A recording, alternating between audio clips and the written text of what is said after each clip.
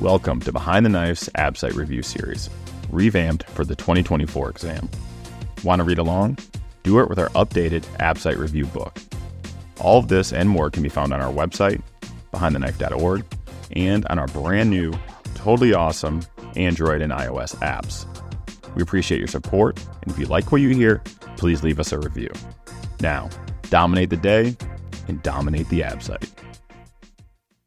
Behind the Knife would like to sincerely thank Medtronic for sponsoring the entire 2024 ABSITE podcast series. Medtronic has a rich history of supporting surgical education, and we couldn't be happier that they chose to partner with Behind the Knife.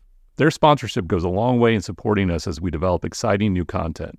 As surgeons, we know and love Medtronic for their trusted brands like Tri-Staple Technology, V-Lock Barb Suture, ProGrip Mesh, and LigaSure Vessel Sealing. With newer products such as the Max-Tac Motorized Fixation Device, the newest LigaSure XP Maryland, and the Sonicision Curved Jaw Cordless Ultrasonic Device, Medtronic's impact extends well beyond the operating room. Medtronic's mission is engineering the extraordinary.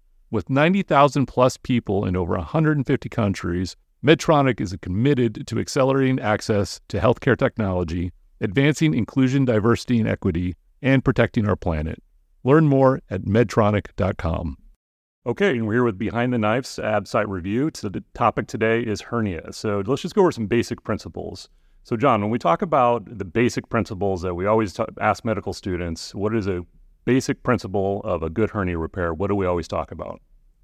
Yeah, the obvious answer to that is a tension-free repair. Exactly. We're always going for the tension-free repair. We're going to talk about a few tactics we use to get that tension-free repair. But when it comes to recurrences, Kevin, so what's the most common cause of a recurrence of any type of hernia? I believe it's wound infection. Yeah, that's an easy answer on the ABSITE. If they ask you what's the most common condition that leads to a hernia recurrence, it's wound infection.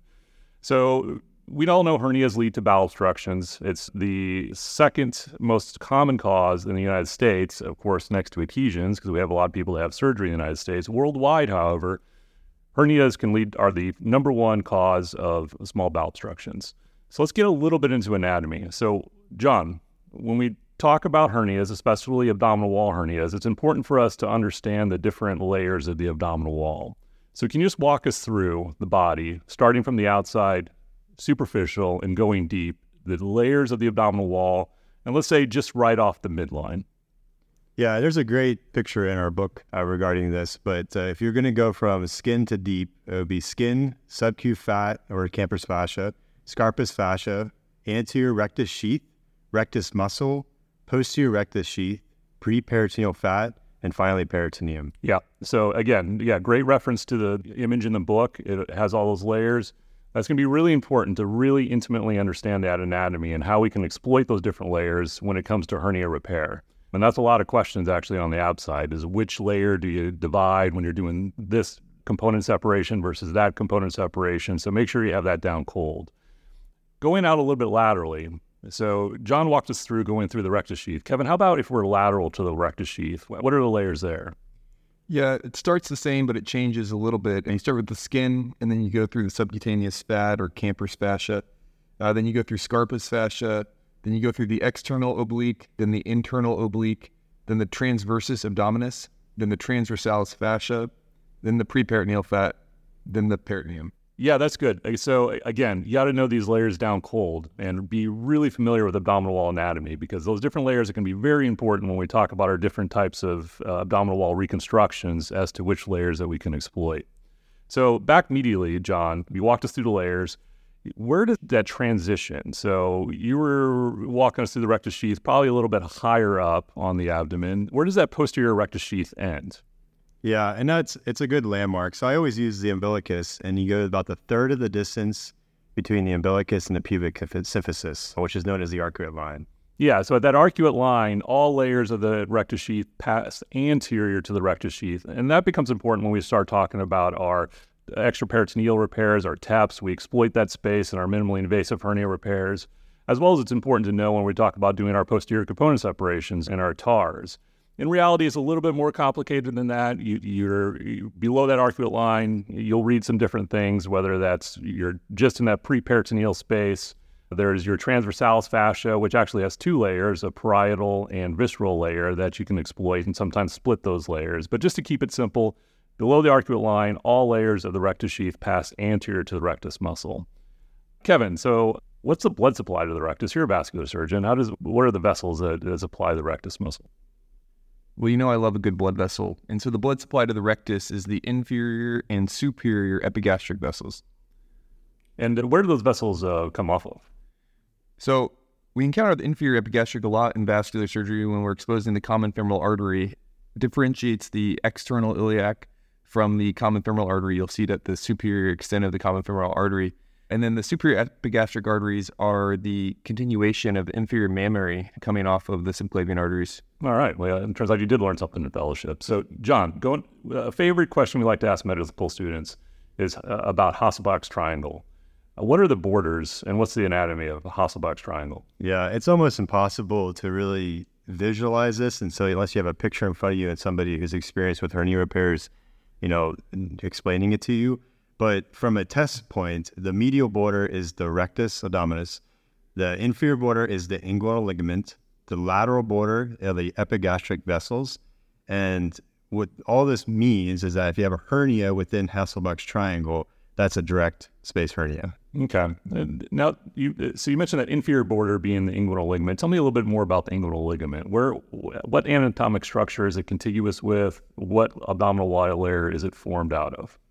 Yeah, clinically, it's usually the ligament you can feel the easiest in that space, and it's an extension of the external oblique fascia. Yeah, great. So your external oblique fascia comes on, and it's got its insertion sites down on the symphysis and the ASIS. So it's an extension of that external oblique fascia that's kind of rolled over there inferiorly. And as Kevin mentioned, it's a very good anatomic landmark for your femoral artery as well in a clinical situation. So let's switch from the groin and talk a little bit more about the umbilicus, another favorite spot for hernias. So our umbilicus is a natural weak spot where we can form hernias. And the reason for that is because there used to be a lot of embryologic structures that pass through the umbilicus. So let's go through some of those. And what we're going to do is I'm going to tell you the structure that goes through the umbilicus, and then you're going to tell us what its clinical significance is as adults. So first, let's go for the umbilical mesenteric duct, or the vitelline duct. What is the clinical significance in adults?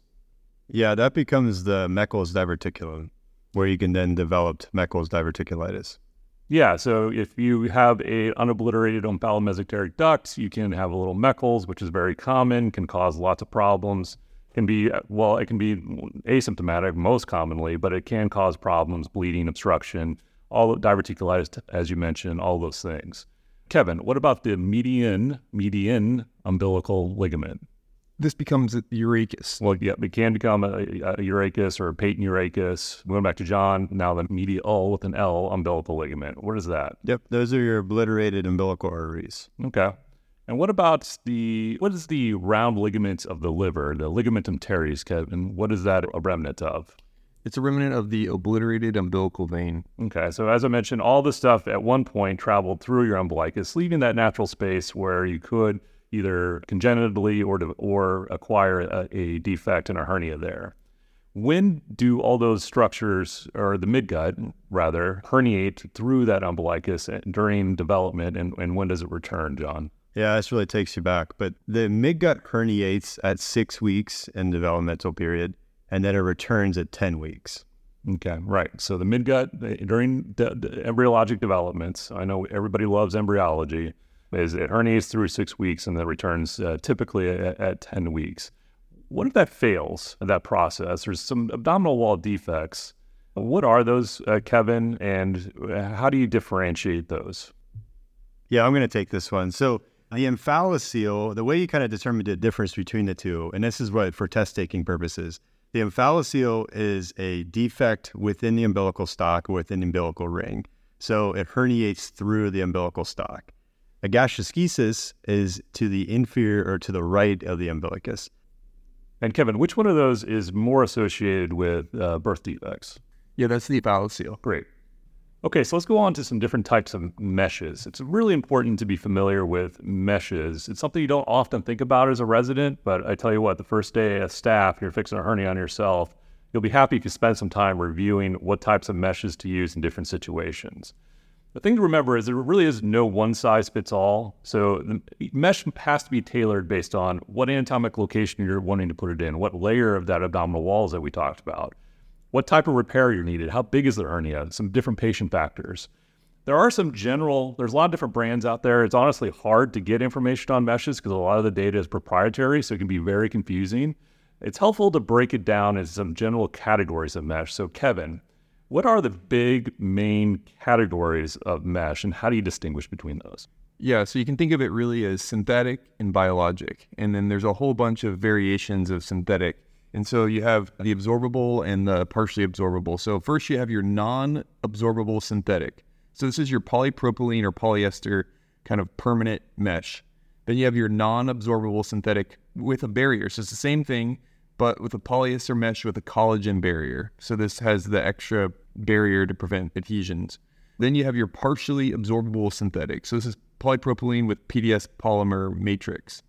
And then you have your biosynthetic, which is a biodegradable polymer. And then you have your full biologic, which is an acellular porcine dermis.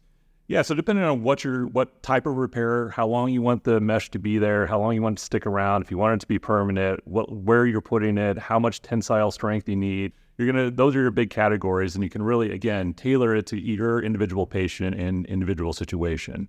So the mesh material, the pore size, whether it's macroporous versus microporous, the weight, this is all going to affect its bioreactivity and how it behaves in the body. So it's really important to understand those characteristics when you're choosing a mesh for a hernia. So for all comers, your go-to mesh is going to be your light and medium weight macroporous polypropylene or polyester mesh. So a synthetic, permanent, light to medium weight macroporous mesh is going to be your go-to for most circumstances. Now, the caveat being, if you need to know what layer you're putting in. So if it's extraperitoneal, an uncoated mesh is generally what you're going for. If it's intraperitoneal, you want that barrier to prevent adhesions, as Kevin alluded to. So, John, let's say you were dealing with a strangulated bowel in a contaminated field. So a big obese patient comes in, a smoker, has a bowel obstruction and dead bowel in a hernia. What kind of mesh are you going to go for there? Yeah, I think this is, talked about a lot, and there's been a lot of different studies on this. So it's a relative contraindication for the use of synthetic mesh. Now, with the newer mesh developments, as the lightweight and macroporous and polypropylene meshes, you could consider it, especially if it's not extremely contaminated field. But most people would just go to using a biologic mesh. I still think that's a safe answer on the boards. There is, as you mentioned too, some recent data, Rosen's data coming out using synthetic mesh in the contaminated fields. But there are some nuances to that data, getting that minimally contaminated versus grossly contaminated. Be sure to get that mesh outside of the peritoneum. For the boards, I would still stick with the safest answer, which is using a biologic mesh in those contaminated fields. Okay, so Kevin, moving back now that we've understand our meshes, let's talk about some different types of hernias. So umbilical hernias. Tell me a little bit about umbilical hernias. Yeah, so these are usually congenital. Most of them in pediatrics go away on their own, but sometimes they can persist or sometimes they can, become new hernias later in life. Well, what's usually most commonly, what's the contents of these small umbilical hernias? And then what are your different repair options? Yeah, so for the most part, it's just preperitoneal fat that's protruding through these umbilical hernias. And as far as repair options, you have a lot of different repair options, but in general, you have the open versus laparoscopic. And if it's a small one, less than a centimeter, you can consider a primary repair, or if it's a pediatric patient, they generally do the primary repair. Yeah, so that's an important thing there. For pediatric patients, generally try and avoid putting mesh in, so usually primary repairs. For these very small umbilical hernias, less than a centimeter, less than your index finger, you can get away with a primary repair. I think we've seen, especially in the American population, as patients are getting more and more obese, we see these small umbilical hernias becoming problematic and growing and becoming to the point where they even need abdominal wall reconstructions after prehabilitation. So they can be pretty problematic, but this just goes back to you really got to know what the size of the hernia, those different layers that you're dealing with, and how to best approach those. But there's a lot of options. You talked a little bit, Kevin, about pediatric umbilical hernias. So expand on that a little bit. You said most will close spontaneously.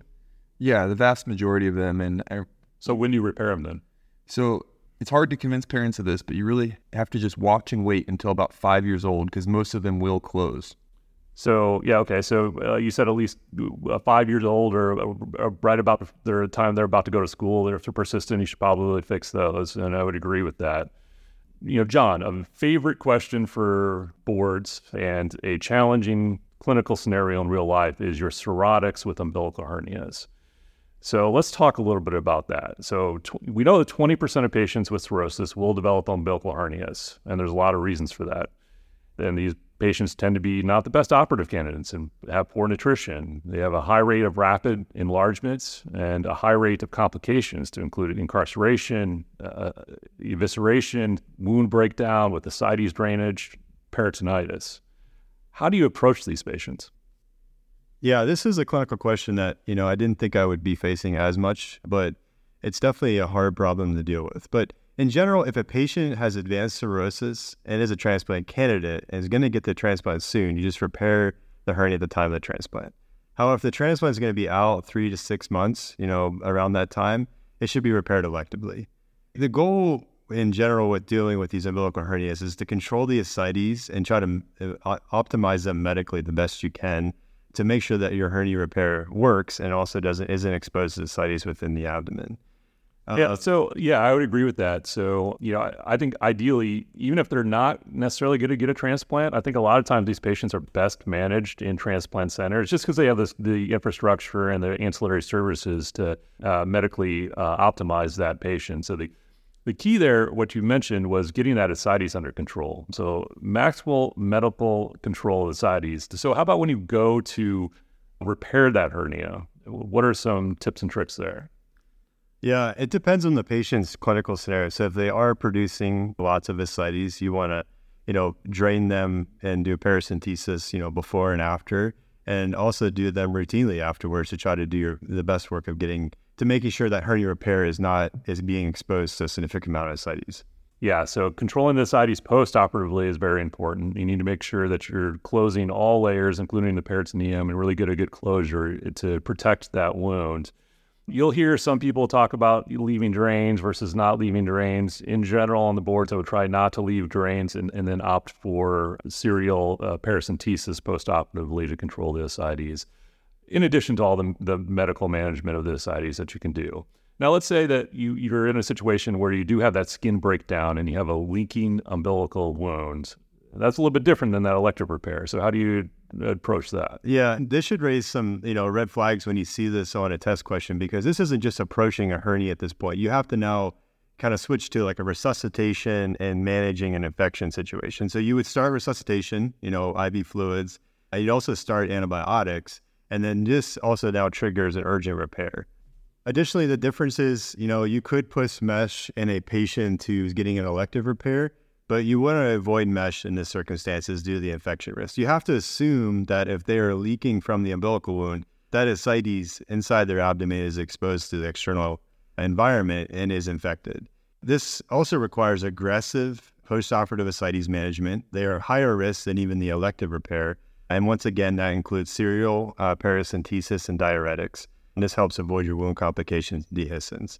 And unfortunately, just based on this patient being a cirrhotic and having ascites and having now a new infection, this places them at a pretty high mortality rate.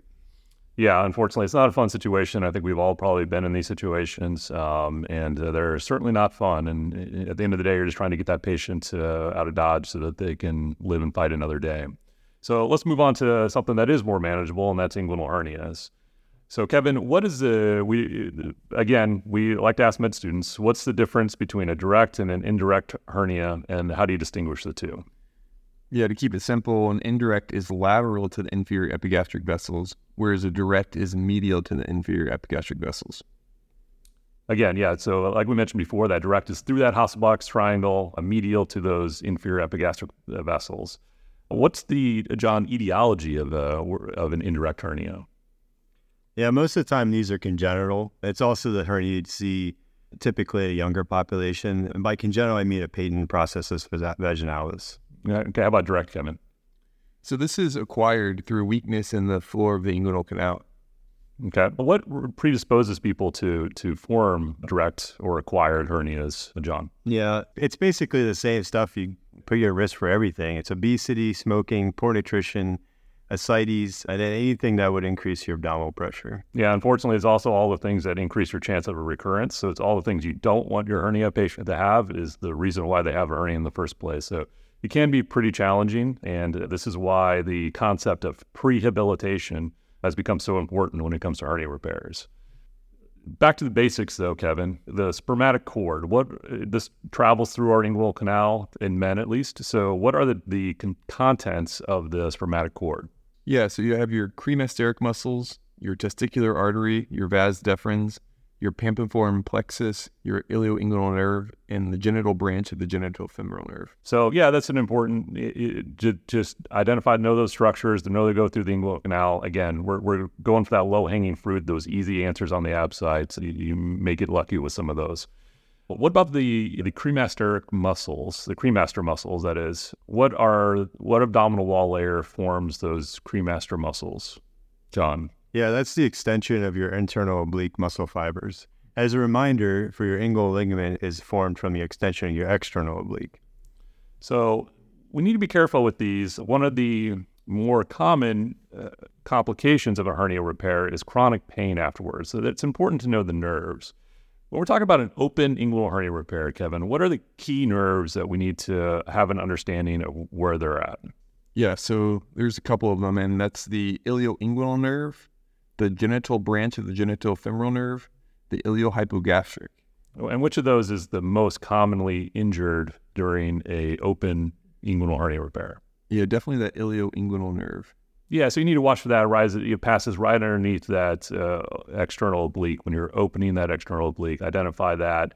Some people will routinely divide it. Some people will selectively divide it. Some people try to preserve it at all costs. But just be aware that it's there and watch for either injury or getting incorporated into the mesh, which can lead to some problems with postoperative pain. How about laparoscopic or a robotic hernia repair, minimally invasive? What is the nerve situation there, John, and which ones can get injured? Yeah, this is everything lateral to include the lateral femoral cutaneous nerve.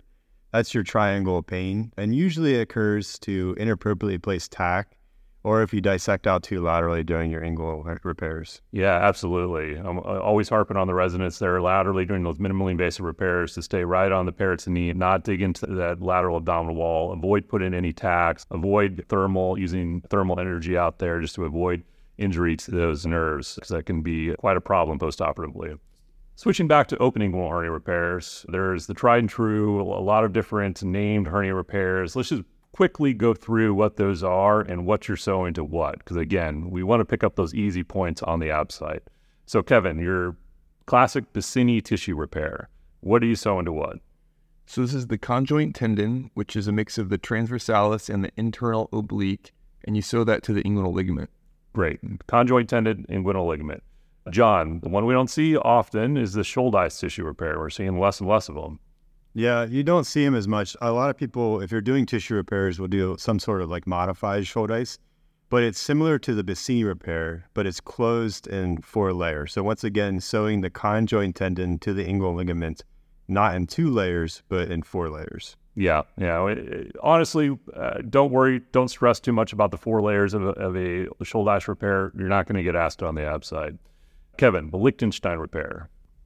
Okay, yeah, so the Liechtenstein repair, that's the more classic mesh repair. And so you sew to the inguinal ligament, and then the mesh also is sewn to the conjoint tendon / transversalis. Yeah, so this is our first, really kind of tension-free repair. It's kind of interesting, if I could go off on a little bit of a tangent, that we started using mesh in order to decrease pain in a hernia repair from the tension. But now all you do when you turn on the TV is you see the lawyers threatening to sue for pain after a mesh repair. In reality, the pain we would be seeing after inguinal hernia repairs would be a lot more if we weren't using mesh than if we were, but that's the medical legal system for you. So, John, how about a plug and patch? What does that mean? Yeah, the plug and patch is like kind of my favorite term. It's a very simple term for a very simple procedure, but basically you're taking the Liechtenstein repair and doing a normal mesh placement and putting a plug inside the internal ring that would theoretically scar down and prevent anything from coming back up in it. Yeah, also kind of, it might be your favorite one to say. It's my least favorite one to see. Also kind of falling out of favor. What you'll see sometimes is these plugs turn into these meshomas. And I see them a lot in recurrent hernias where I have to go and dig these plugs out of that internal ring, and it is not fun. It is still done, but also falling out of favor, thankfully. Kevin, how about pediatric repairs? What's some just broad strokes, basic principle of a pediatric inguinal hernia repair? Yeah, this always blew my mind. You just do a high ligation of the sac. Yeah, high ligation of the sac. And when you think about it, it's congenital from that patent, processus vaginalis, so you're just closing that off. The inguinal floor really isn't the issue. So and again, as we mentioned, pediatric patients, you want to avoid putting mesh in because pediatric patients grow, mesh shrinks. It's usually not a good combination. And John, switching over now to outside of open repairs, back into things that we're probably more familiar with in this day and age, which is the minimally invasive laparoscopic robotic repair. What are our options for minimally invasive inguinal hernia repairs? Yeah, and that's also my preferred way of dealing with inguinal femoral hernias, and I'll tell you why. So there's two different types of repairs. So you have your total extraperitoneal repair, also known as your TEP, and you have your transabdominal preperitoneal repair, known as the TAP. And that goes for both laparoscopic and robotic. The benefits of this approach is that it covers not just the indirect and direct space, but it also covers the femoral spaces because you can see everything in place mesh from the inside. Yeah, me too. It's my favorite because, again, you can look at all those spaces. You cover all those spaces with a nice big piece of mesh overlap. It makes it dummy-proof. I don't have to think about what are the 4 different layers of the shoulder repair. It's the same operation for every inguinal hernia. How about in a laparoscopic repair? We talked a little bit about avoiding laterally. So where do you fixate the mesh? The main point of fixation is Cooper's ligament, and that's medially.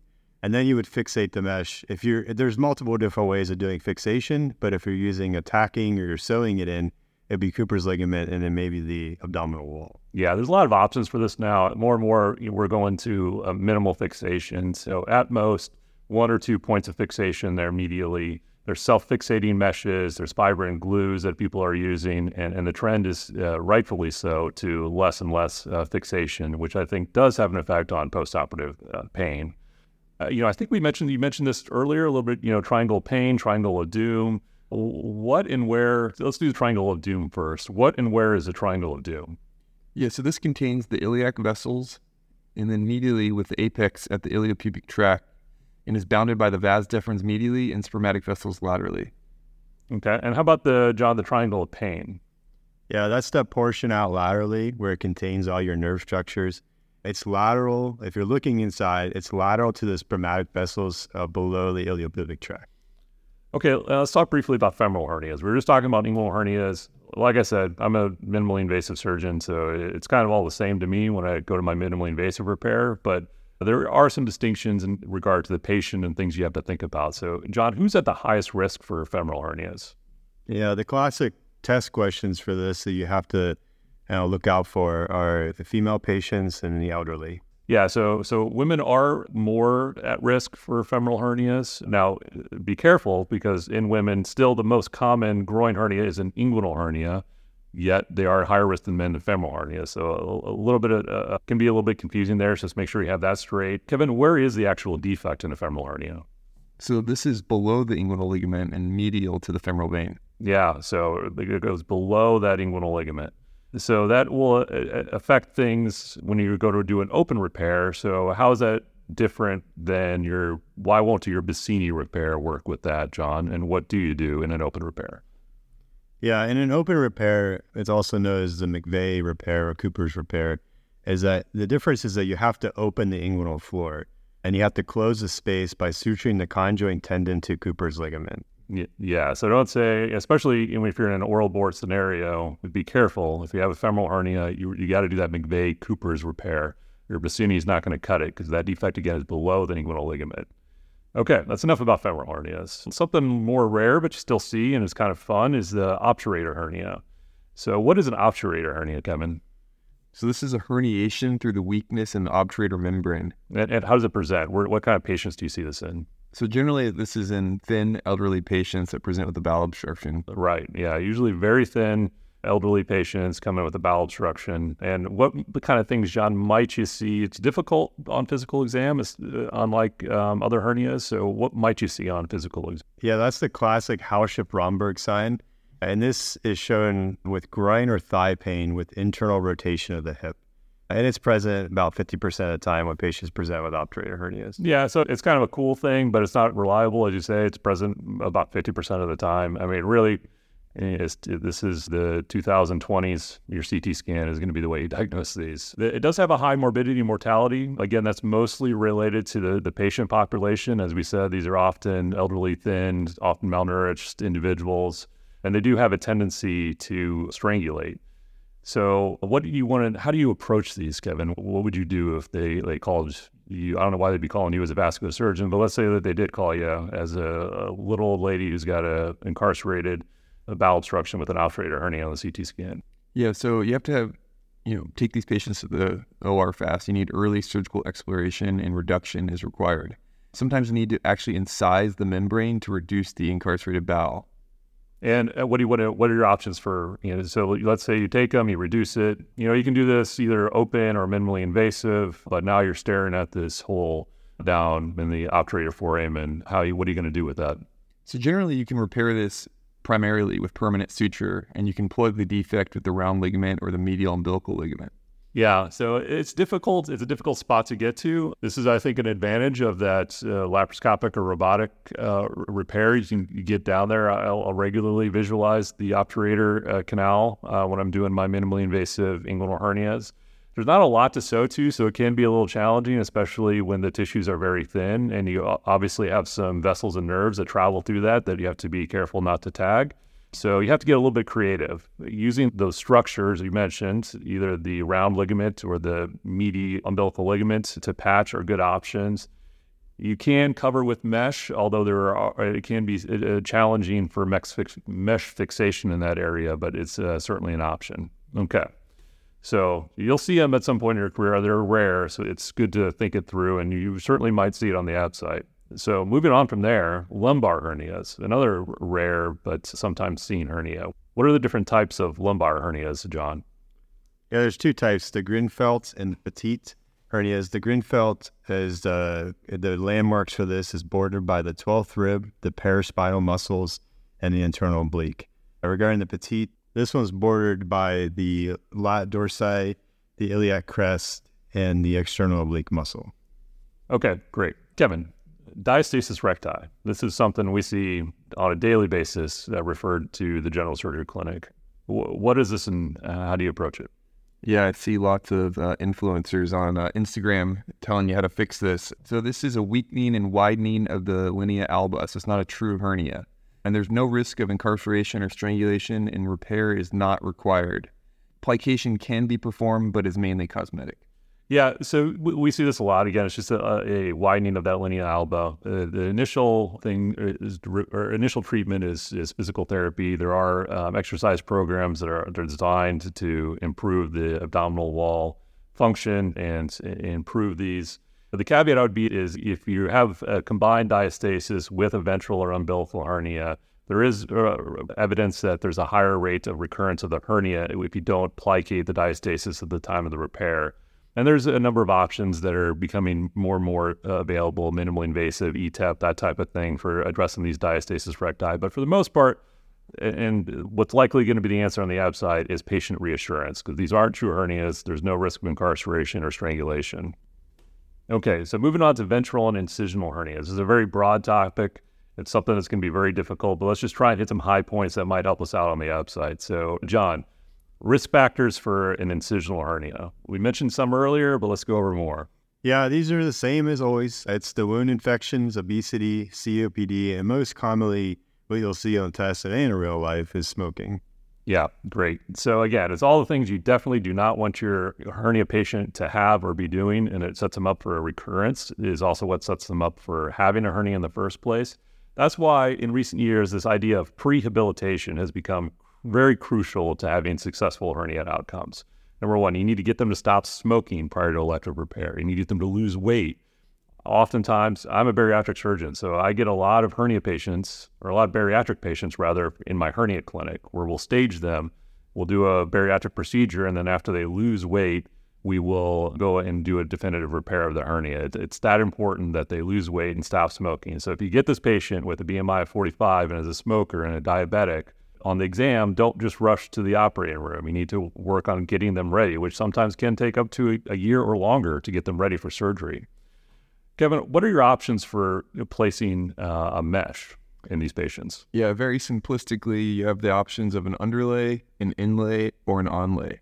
Yeah, you used to see inlay more. It's a highest risk of recurrence. Usually inlay meshes are, if you do an inlay mesh, you're in a bad spot where you can't get things together and you're not in a good place to do a component separation. And those are temporizing procedures that will need to be addressed down the road. It's a very high risk of recurrence. But in general, underlay, onlay, as we talked about, there's different layers that you can exploit to get that mesh outside of the peritoneum versus putting it intraperitoneal.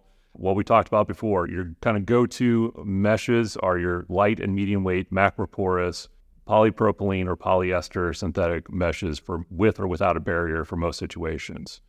So John, what if you're in the situation where you have a very large hernia, and let's say that the patient's been optimized, we did a sleeve on them, they've got their BMI down to 29, they're not smoking, we've considered them optimized for surgery, but still you have a large 12 centimeter defect and you're not going to be able to get that together. What are your options?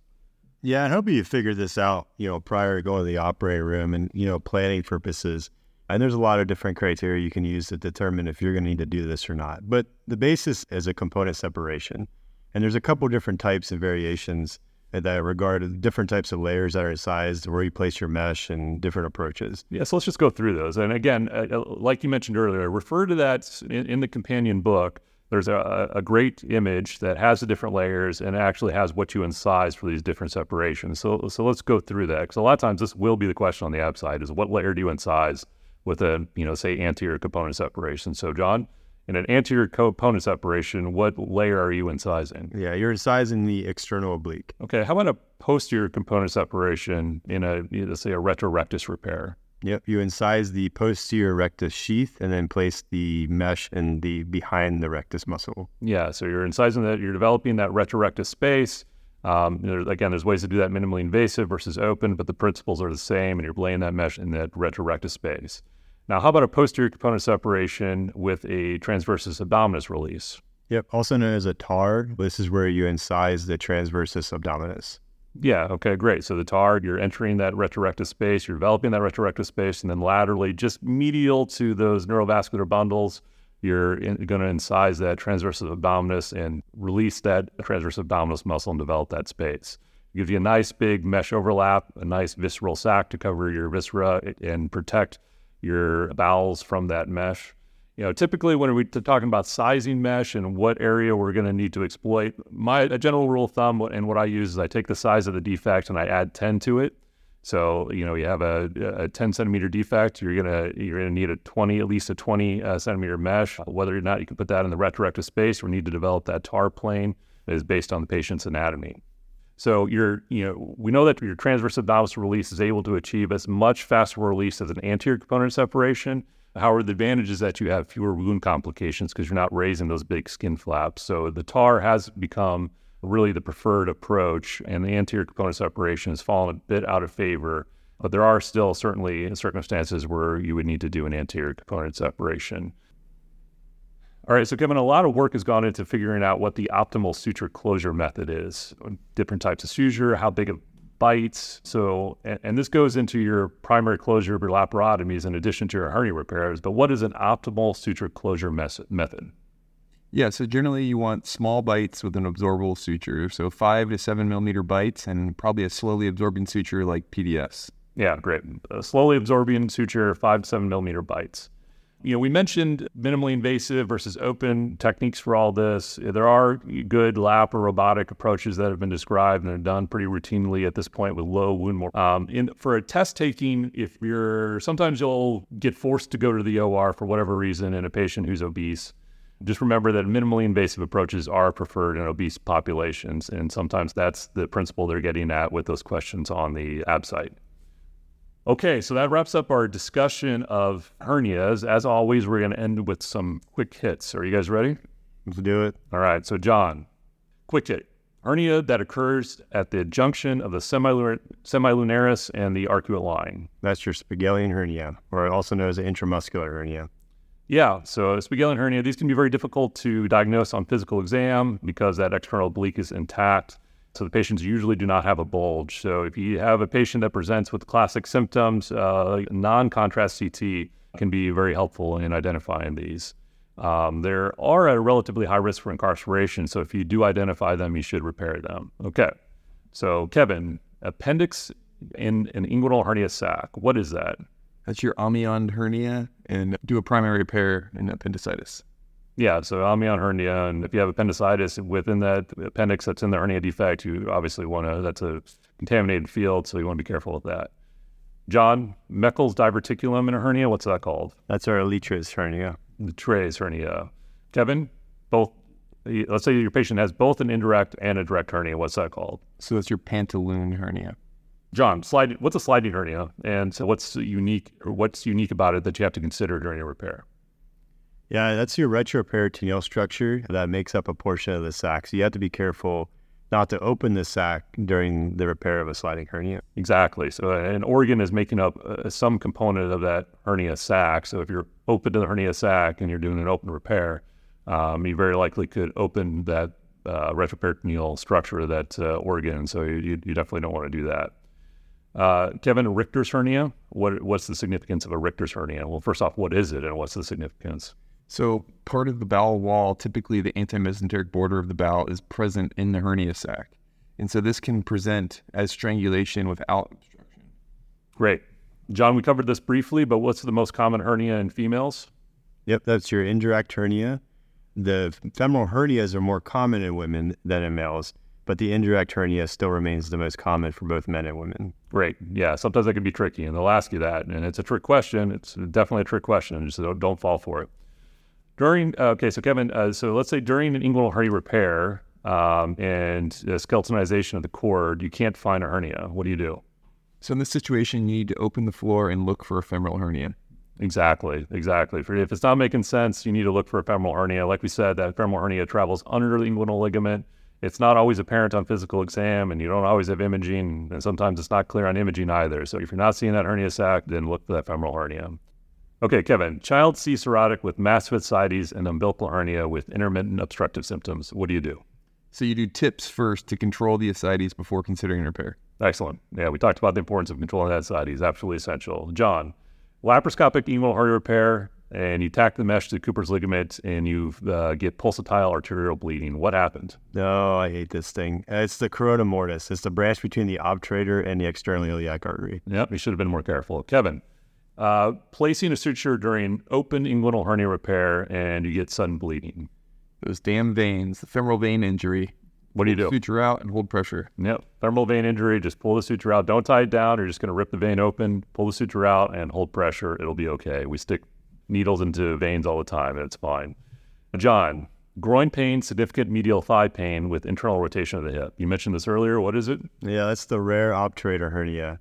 And that's also the name is the obturator sign or the Hauschip-Romberg sign. Exactly. It's present only again about 50% of the time.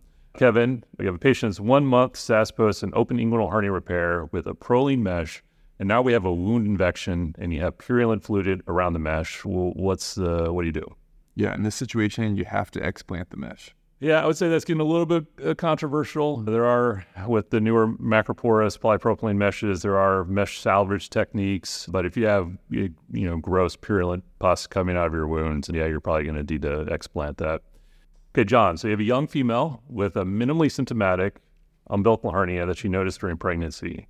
She does desire future pregnancies. What are you going to recommend? Yeah, I see at least one of these probably every month in clinic, but you want to talk to her and counsel her about deferring her hernia repair until after she's completed all planned pregnancies if possible. Yeah, absolutely, especially if it's minimally symptomatic. You want to defer that until they're done. Okay. Then inguinal hernia repair, and you can't reduce the sac. What do you do? So you can ligate the proximal portion, and that will reduce it into the abdominal cavity. And then you keep the distal portion open to reduce the chances of a hydrocele. Yeah, so the abandon the sac technique. You can do this minimally invasive, and it has good data that it turns out just fine. Okay, so I think that does it for our hernia ABSITE review. So hopefully that'll help you guys on the exam, and until next time. Thanks for listening, and thank you to Medtronic for supporting surgical residents preparing for the 2024 ABSITE. Since 1949, Medtronic has relentlessly pursued therapies that change lives. Today, we thank Medtronic for supporting surgical residents as they relentlessly pursue their dreams. From all of us at Behind the Knife and Medtronic, dominate the ABSITE.